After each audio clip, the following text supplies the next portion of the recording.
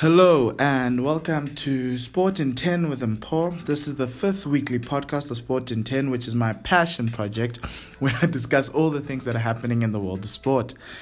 If you want to comment or give feedback on this podcast, feel free to do so in the comment section on SoundCloud, Facebook or Twitter where this podcast is posted. My Twitter handle is @MphoMoreki. On Facebook I am Mpho Mutlwane and the official hashtag for the show is #SportIn10. On today's show, I will be talking about that disastrous performance by the Springboks in Argentina, Manchester United's problems that are happening this past week and this past season, and also the PSL and MTN8 action that happened midweek. I'll also be touching on some sports from around the world. Now let's get into things. In F1, we saw Sebastian Vettel do the most incredible piece of overtaking in the first lap of the Belgian Grand Prix to pass Lewis Hamilton and go on to win the race. He has cut the lead down to 17 points. Vettel still has a lot of work to do to close the gap, but this presents an intriguing season finale. The closest one we have seen in a while, where two rival teams are going up against each other. In the US Open tennis this weekend, we are in the second round of the last slam of the year in New York. We saw on Monday Simona Halep, world number one, being beaten by Kai Kanepi. That was the first upset of the tournament. The other big guns are still in the slam with some key matchups coming up this weekend and early next week. We have a Williams sisters third round match with Venus taking on Serena on Friday night/Saturday morning South African time, with Novak Djokovic and Roger Federer potential quarterfinal early next week. Oh, by the way, I think the French Tennis Federation chief is being insensitive and biased towards Serena after his comments on her disrespecting the game after wearing that cat suit in the French Open. My question to him would be, why now is he having an issue when people have worn some incredible outfits to play tennis at his own slam? And plus, Paris is the fashion capital of tennis, so I don't understand why he's having a problem when people have done this before. Not necessarily cat suits, but interesting outfits. But anyway, it is their tournament and we rise above the hate, and the world does see their prejudice. I will stand by Olympia's mama, Queen Serena, on this matter. In PSL news, the fourth round happened midweek, where we still see Celtic and Wits on top of the log unbeaten. The result of the week was a 2-2 comeback draw from Celtics against Chiefs, where Steve Rompela stuck it back to his former employers. In MTN8 action this weekend, we saw Mamelodi Sundowns lose to Cape Town City 1-0 and Chiefs draw with SuperSport United and was 2-2 in what was quite an entertaining match. Kama Billiard, guys, is probably one of the best players in SA. I don't think you can name anybody who is better than him in South African football right now. He always gives Kaizer Chiefs an attacking threat. Bad news is that Sundowns was knocked out of the CAF Champions League on Tuesday night after drawing 0-0 to Horoya at home.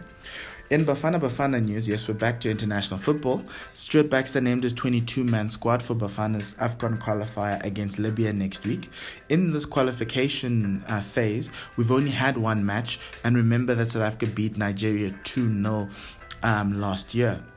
The squad that Baxter named is an expected Bafana squad with a full complement of his overseas-based squad stars such as Percy Tau, Keegan Dolly, Lebohang Matiba and Kamoela Mokocho. Okay, now let's go to the Springboks. That performance in Mendoza was disastrous to say the least.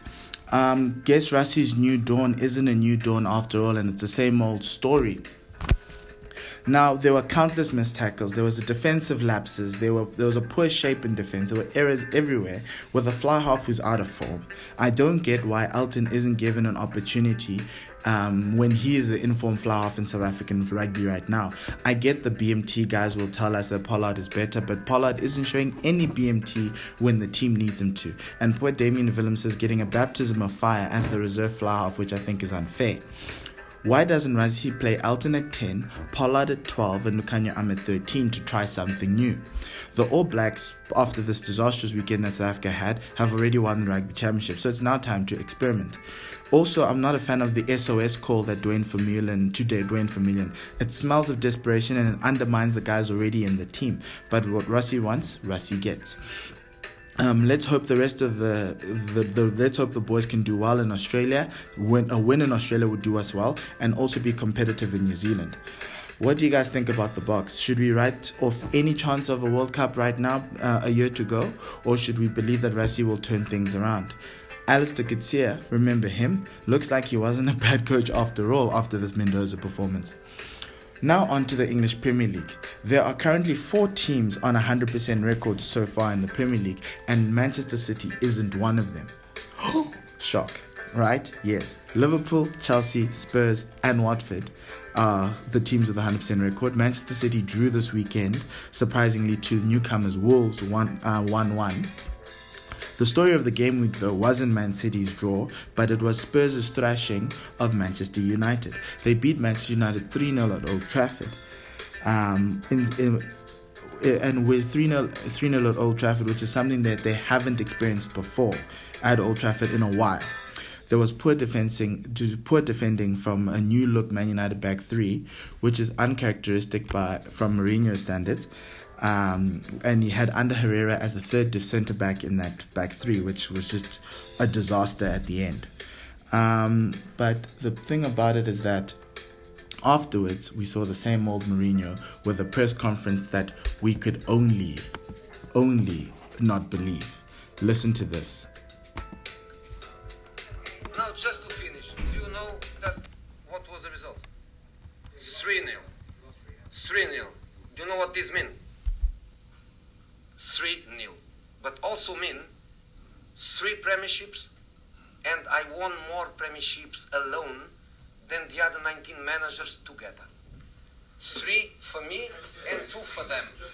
Respect, man, respect. Yes, ladies and gentlemen, you heard it yourself. He's asking for respect.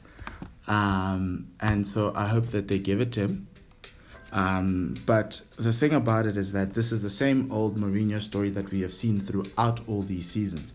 Every time there's pressure, he blames everyone except himself, and he tells us about his past glories. Well, when we don't really care about his record, we just want to know what happened and need him to front up to what has happened.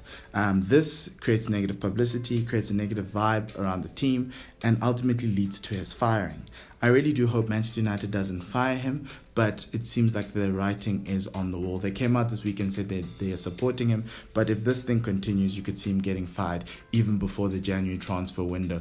And that would just pretty much kill any chance of them being able to strengthen their squad and challenge for the title.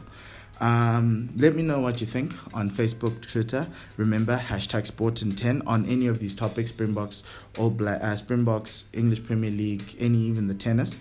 Now let's throw forward to this weekend's action. There's no rugby championship this weekend, but there is Currie Cup with the Bulls and Lions derby on Saturday.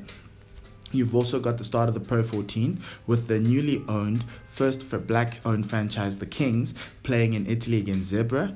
We also have the Cheetahs playing in Munster and Ireland. We've also got the fourth test between England and India.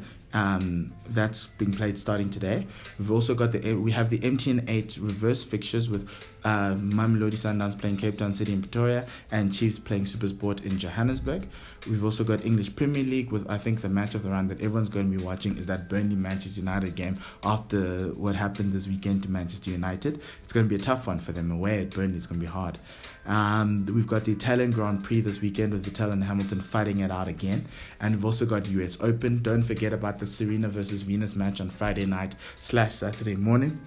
Thank you for listening to Sport in 10 with Mpo. Your feedback is highly appreciated, and you can do so in the comment section on Twitter and on Facebook on the post below this podcast, or you can just #Sport in 10 and interact with me. Enjoy your sporting weekend ahead. From me, your host Mpo Mutlani, Lesale Kakagiso.